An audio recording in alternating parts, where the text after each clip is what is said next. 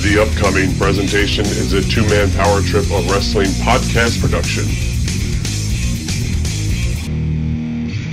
And now for something completely different.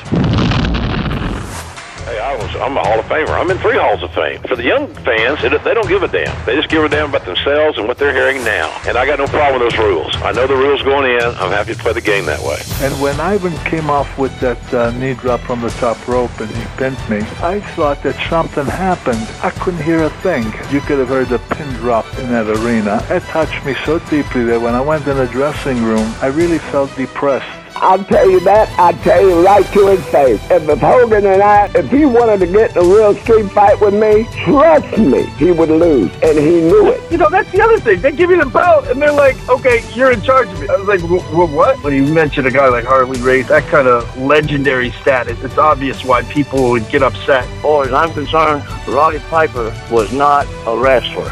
He wasn't even a good worker. If he had to go out and work his way to the top and not have good friends like Jim Barnett. I mean, I'm not saying he's not a good guy. He's just not a tough guy. Bro, I swear to you, I don't have an ego. Like, I don't give a crap. That stuff is not important to me. People don't know me. They have no idea of who I am. They know of me as being a fictional character that they saw on TV. People didn't understand that, the guy they saw in the ring that happened to be using his real name and happened to actually be the president of the company, they really believed that guy that they loved to hate was actually a pretty decent guy. And I think many people had the perception that I really was that character.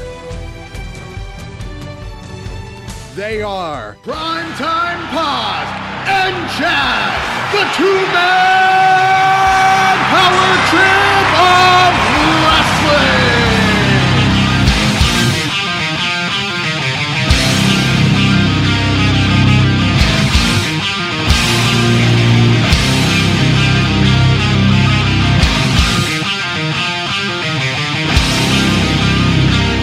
You people, you know who I am,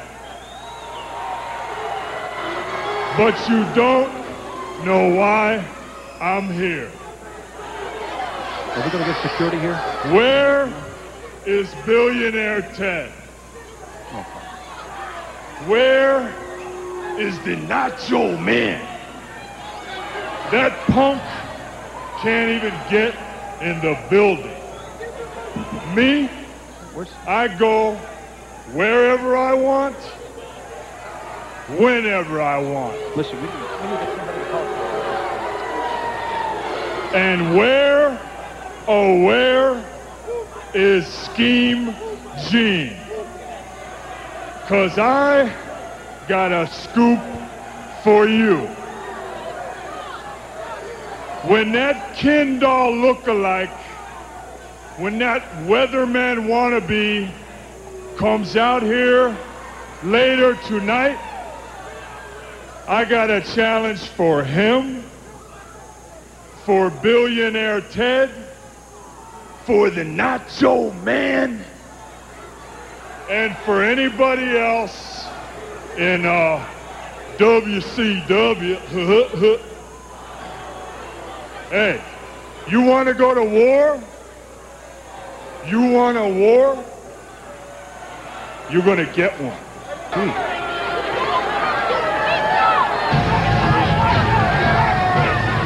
right, let's get it going right here, right now. This is the two-man power trip of wrestling, and you are listening to feature episode number 23 of the two-man power trip of wrestling podcast.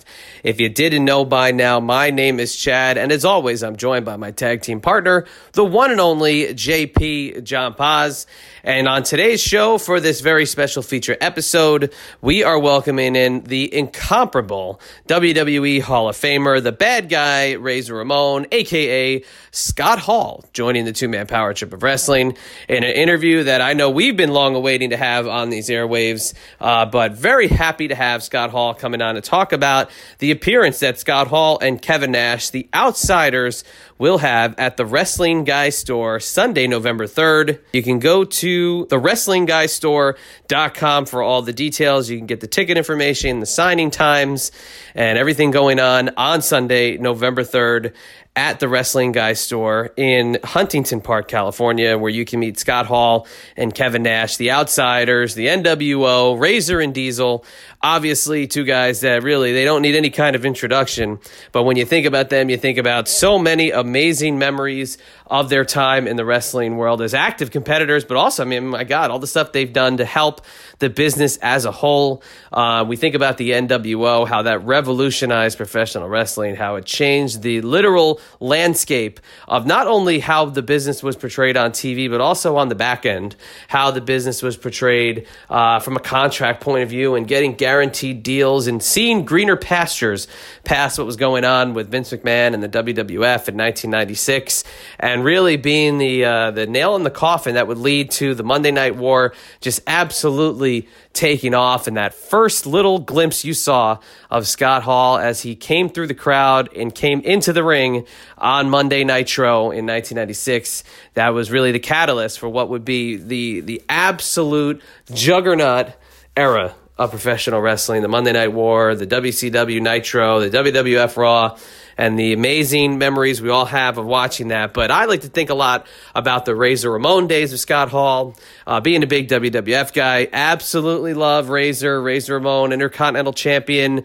really the that workhorse in the mid card, being the guy underneath the guy in the WWF. And just always having amazing matches, always being a great character on WWF TV, and being such a mainstay during those new generation years. You know, he was always tied into the big storylines, whether it was with Shawn Michaels and their ladder matches, or his feud with Goldust, which was so highly talked about, or even thinking back to his matches with Diesel. You know, when Diesel first came on the scene and their matches for the Intercontinental Championship. I think about the SummerSlam match in Chicago in 1994, just a time that you wish you could bottle up and keep active and see it every day for the rest of your life in live time, because it was so much fun to watch. And we get to cover a couple of those things with Scott Hall in this interview.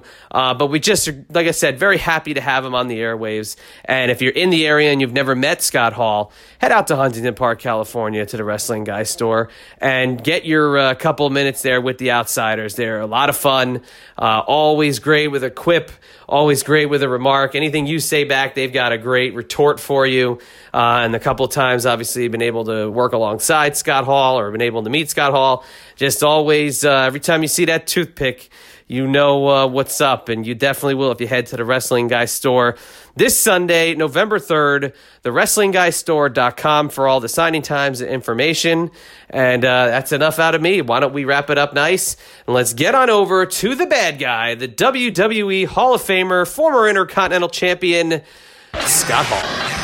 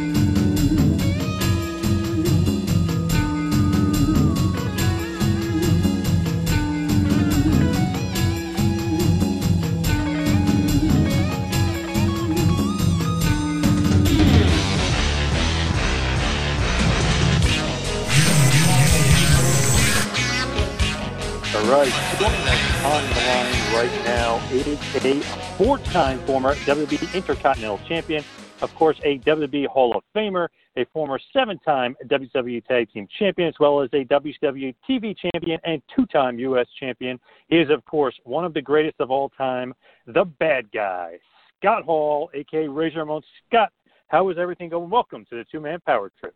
Hey, yo. Thanks for having me, man. That was quite an introduction. I didn't know I'd had that many gimmicks in my career. Yes, and easily one of the greatest of all time. But, of course, we're talking to you today because on Sunday, November 3rd, over in California at the Wrestling Guy store, the world-famous Wrestling Guy store, from 2 to 4 p.m., you will be signing autographs and taking pictures. And this is going to be a first-time event for the Wrestling Store Guy in Huntington Park, California, as the Outsiders, Hall and Nash, will make an appearance. What are your thoughts on heading out to California? Well, I always love going to Cali. I mean, I'm going to hang out with one of my best friends in the world and, at this point in my career, I'm watching the WWE Network right now, and God bless this thing, because I'll be at a signing, and little kids will come up to me and throw up the click sign or talk about, oh, your ladder match with Shawn at WrestleMania 10. I go, wait a minute. You weren't even a glimmer in your dad's eye when that match happened. And they go, no, I saw it on the network. And, it's just, I love interacting with the fans. I love hanging out with my buddy. There's great restaurants in Cali, so anytime they ask me to come there, they don't have to ask twice. The greatest thing about you in particular, and obviously Kevin as well, is there is always such a long line, and you can kind of attribute that a little bit to the WWE Network, of course, with the younger fans. But am I right on that? You guys always are still so popular, and you always have, the longest line whenever I'm at these autograph signings. Well, don't jinx us, but yeah, bro, it's really it's really flattering and amazing and humbling, and and to me, me and Kev enjoy interacting with the fans. If you wait in line for a couple hours to come and tell me how cool I am, I got time for you. You know what I'm available. But right now too, you got to admit you're in the wrestling industry. Right now is a great time to be a wrestling fan or a wrestler or associated with wrestling in any way. There's wrestling on Monday nights, Tuesday nights, 2 companies on Wednesday nights. Friday night. It's just crazy. Wrestling is red hot again worldwide, and I'm just enjoying it. And you mentioned that you're watching WWE Network and stuff. Do you still keep up with current wrestling as far as watching a lot of these shows that we were just talking about? Yeah, I'm watching the Crown Jewel thing now. I really was looking forward to seeing Brock and that Cain Velasquez. They opened the show. And then I want to see this Tyson Fury and, what he does with the big guy. It's good stuff. They always load these cards up right now. Right now, Cesaro is wrestling the Saudi Arabian kid, Samur or something. But, it's just, the production value and the money that they're making these days. And, AEW is blowing up. Impact Wrestling is going in a new direction. ROH is still hanging in there. I don't know, man. I wish I was about 40 years younger. It's starting all over again. Hey, that's very, very true. You would be dominating. So what do you think of what you saw so far as Crown Jewel? And obviously they loaded up the card with a ton of stars, and Lesnar really beats Velasquez kind of quickly. But what have your thoughts been so far on kind of how they've handled the booking? I think everything is great, and I love the way that, I study what goes on in all aspects of our industry, not just what happens in the ring, but I like to watch behind the scenes, everything. And just the way that the WWE has gone about educating the fans in Saudi Arabia. At first, they notoriously came late to the show. The show started and nobody was there yet because they're not conditioned to that. And they weren't really responding to the matches, cheering and booing and stuff the way they do customarily in the U.S. But after this is about the 3rd or 4th time over there now, the fans are already getting educated to how to enjoy the show to the maximum. To cheer, to boo, they're having fun with it. And it's just great to see. Later tonight, they're going to have the first ever women's match in Saudi Arabia. So you can say what you want. I know the WWE took a lot of heat for continuing to do business with Saudi after the one reporter was killed and stuff. But, in their defense, you can't change anything by staying away. So, you know, they don't agree with the guy being assassinated, but they can't change it by sitting in Stamford, Connecticut. So, you know, all they can do is come and show the American way, you know, up close and personal. I don't know. I think it's a good thing. And it is interesting that Lesnar starts off the card instead of kind of main eventing the card, too. Is that a little bit different, a little bit of a change? Well, I know they did that once before. No, when you're around the WWE, that's the way they started. It's going to be a long show. They want to start it off with a bang. Plus, got to remember, Kane ain't had many matches at all. I think he wrestled once in Mexico. Now he's, you know, wrestling Brock in this huge show. Put him on early and get it over with. It's better than sitting around in the back for hours worrying. Go out there and get it over with. You know, like, I don't know. Brock is probably already on a plane back to the U.S. by now. He's done. He's out of there. Kind of a good way, right? Sometimes when you're on the card early, it's good to get in and get out. Well, yeah, you get the people when they're fresh. I mean, traditionally, back in the old NWA days when, like, Flair was the champion, they always stacked the card from the youngest guys to the least. You know, they stacked the cards so, like, the semi-main event would go on second to last, the main event would go on last. WWE had a totally different approach. They would put Hulk on fourth. The main event would go on fourth, then they go to intermission. And you get the people when they're easier, you know, they're not all burnt out. They haven't seen a million things yet. You get them when they're fresh. Then oftentimes they would shoot an angle in that main event match, and during intermission they would announce, hey, our ticket's on sale for next time we come back. And you get the people really excited, and you send them to the merchandise stands and stuff. I just think the way Vince changed wrestling, he changed it in all aspects. You know, instead of sitting around waiting, and then the second to the best match goes on second to last, and then the very best match of the night goes on last. Meanwhile, you got to sit through 6 or 7 matches that are kind of like, you know, it drains the audience. It's not a good idea. But you don't know that until you've been exposed to the other option. You know, I just think, I don't know. I'm a mark for Vince. You are one of the greatest minds, basically, ever in the history of the business. Everyone says that, especially anybody who gets to talk to you for even a minute about the business. You know so much. How did you kind of develop such a knowledge? Because, you know, Bischoff says how smart you are. Shawn Michaels, Nash, Triple H. Everyone always says how smart you are to the business. How did that kind of knowledge come to be? I thank you. I don't know. I guess because I was always a big fan and always paid attention. I mean, even before I could work, you know, I had a clue. You know, I knew I was really green. I didn't know what I was doing. I knew that. And I knew what I liked, and I paid attention to what worked. I'll never forget one time Arn Anderson told me when I was first starting, he said, listen, he said, kid, I don't know if you know how to yet, but you got to listen to the people. And you don't know that. You got to learn that. You're around for a year or two before you ever even understand what hearing the people means. But he goes, all the things you do that get a reaction, he goes, you keep those. He goes, all the things you do that they don't react to, he goes, you leave that out. He says, pretty soon everything you do gets a reaction. You know, I learned that from Kurt Hennig, too, is like, don't just do stuff because you can. I used to always get on Dallas about that. Dallas would just do moves just because he could. Like, he'd hit you with one move, pick you up and give you another move, instead of just milking the one move. And we used to butt heads about that. I used to tell him no wasted motion, no wasted energy. Like, that was always Perfect's thing. You know, just do as little as you can. You know, I don't know, man. I just have a different theory about it. And as far as DDP, just kind of thinking back, and you being such a great mind, they kind of attribute you for getting him over. The fact that, you know, they really wanted to push him, and he was starting to get over a little bit. But as soon as he gave you the diamond cutter, and as soon as he knocked Nash out of the ring, boom, sky was the limit. He was over for the rest of his career. Yeah, we tried to do that with him for weeks because, you know, the NWO was just getting so red hot and we didn't have anybody to work with. And Dallas was trying so hard to be a heel. I mean, he was chewing gum and smoking a cigar at the same time. He had so many gimmicks. He had the hot girl with him. He had the, you know, self high five. You know, he was doing so much. But if you know the guy, he's really like a natural babyface. like me and Kev, we're kind of natural pricks. I mean, we're natural heels. Dallas is like a natural babyface. He's a nice guy in life. And once that came out, you know, and one thing about it was because he and Bischoff had a personal relationship, were buddies, Bischoff was hesitant to push him because he didn't want it to look like, you know, well, I'm pushing my buddy.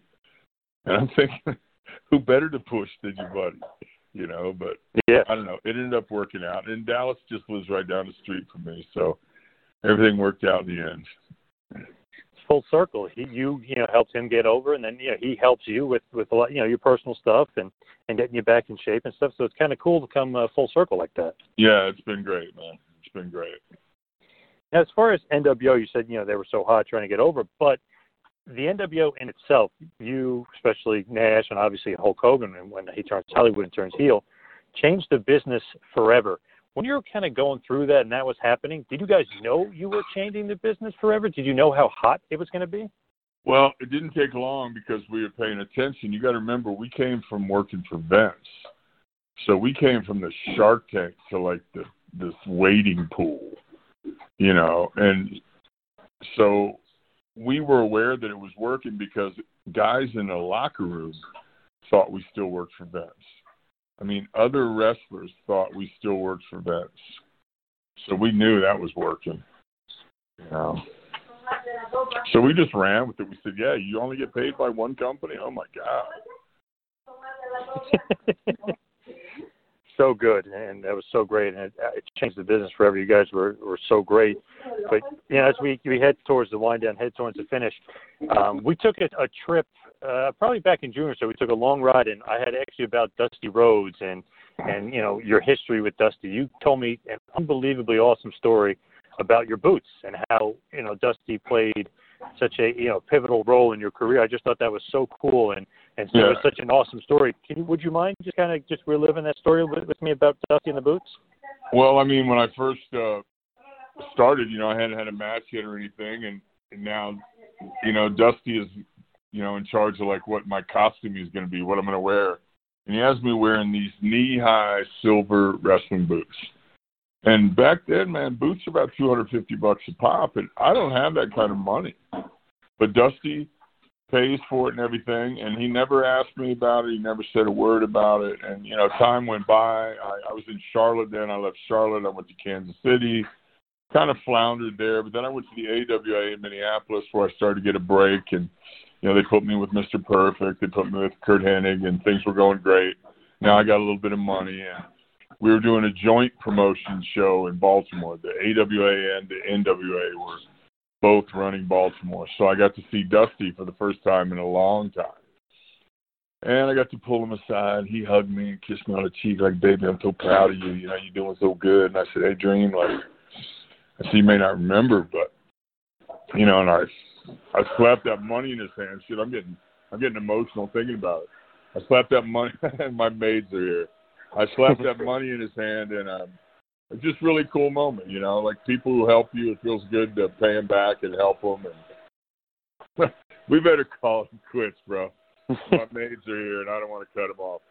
All right, awesome stuff, Scott. Thank you so much for coming on. Of course, 2 to 4 p.m., Sunday the 3rd at the Wrestling Store. For the first time ever at Huntington Park, California. Please go to thewrestlingstore.com for all further information. Of course, one last time, that is The Wrestling Guy Store. Check it out. Check out the Outsiders, Kevin Nash and Scott Hall. Thanks for having me. Come see me and Kev at The Wrestling Guy Store. This podcast was a presentation of the two-man power trip of wrestling's podcast empire.